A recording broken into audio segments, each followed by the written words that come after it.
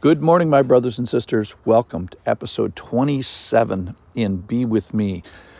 I'm going to title today, Sticking Yourself with a Needle.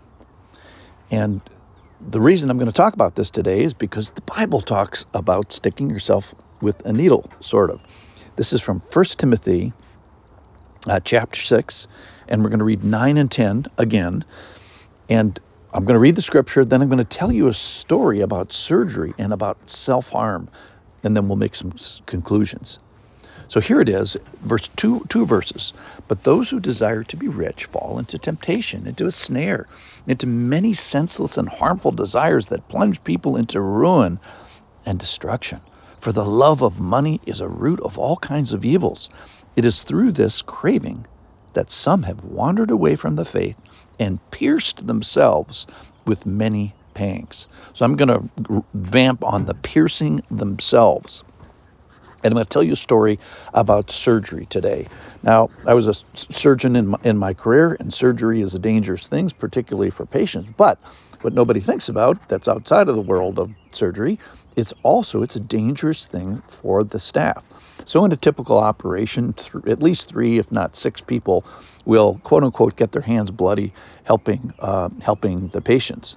Now, because hospitals are places for sick people, in other words, that they come in not in the best of shape, patients frequently bring into the hospital diseases that place everybody who's there at risk. So recently we had that with COVID.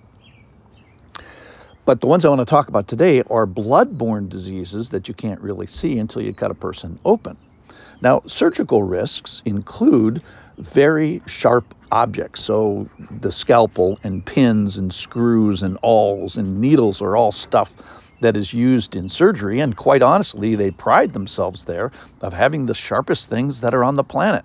So though blood splatter sometimes is a risk, what I want to talk about today is blood inoculation. That is injecting blood.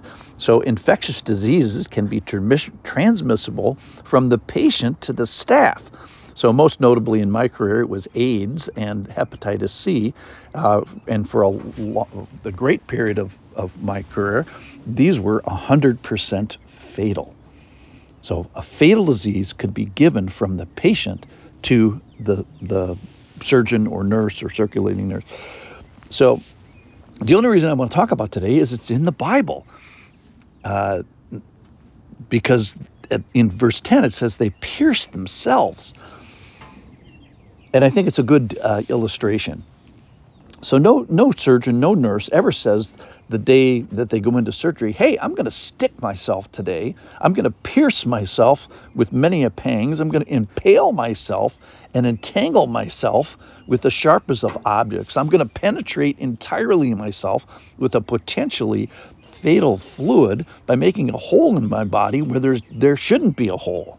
In fact, there's all these protocols and everything is done to prevent this, obviously. So the protocols have special words that are used and checklists and particular safety objects and safety measures, and most specifically patterns of behavior that are done in the OR so that this doesn't happen. But, it's an imperfect place and there's less experienced people and sometimes people are tired and all these things. So most surgeons lived in fear, number one, of harming the patient, but also by needle sticks and in harming one's coworkers. So you can hurt your coworkers and colleagues even fatally by doing this part wrong. So because needle sticks is a potentially life-threatening for the person that gets stuck, virtually every medical personnel that they'll never forget being stuck with a needle. And how many times, in fact, just go for fun to ask your favorite nurse how many times you've been stuck by a needle. I guarantee you they'll be able to tell you some stories. So here's the secret, which I wanted to get to today, is that though other people may place you at risk in the operating room, by far the greatest risk that you face in the operating room is from yourself. The vast majority of needle sticks are from yourself. They are self-inflicted harm. You stick yourself, you pierce yourself, just like it says in Scripture today. with something that is potentially fatal to you, just like it says in the scripture, and I couldn't resist the illustration. So, for the love of money is a root of all kinds of evils. It is through this craving that some have wandered away from the faith and pierced themselves with many a pang. So this desire to be rich, it's the love of money, it's the craving, it's the aspiration for it. It means to stretch out your hand for it. And then so let's say you get it. Let's say you stretch out your hand for riches and you achieve it. Well, just remember, verse 7 says, for we brought nothing into the world and we cannot take anything out of the world. It's talking about money there and riches. So it's, the currency, our currency here has no currency in the next world. We're going to leave it all behind. The joke is about the dead guy. So how much did he leave? And the answer is, of course, he left everything. Like everybody leaves everything. All right. So I'm not saying don't work hard. Colossians 3:23 says, whatever you do, work heartily as for the Lord and not for mind. So the problem here, the ultimate problem that's being discussed is, what are you setting your mind to and setting your hand to do? Ultimately desiring the wrong thing.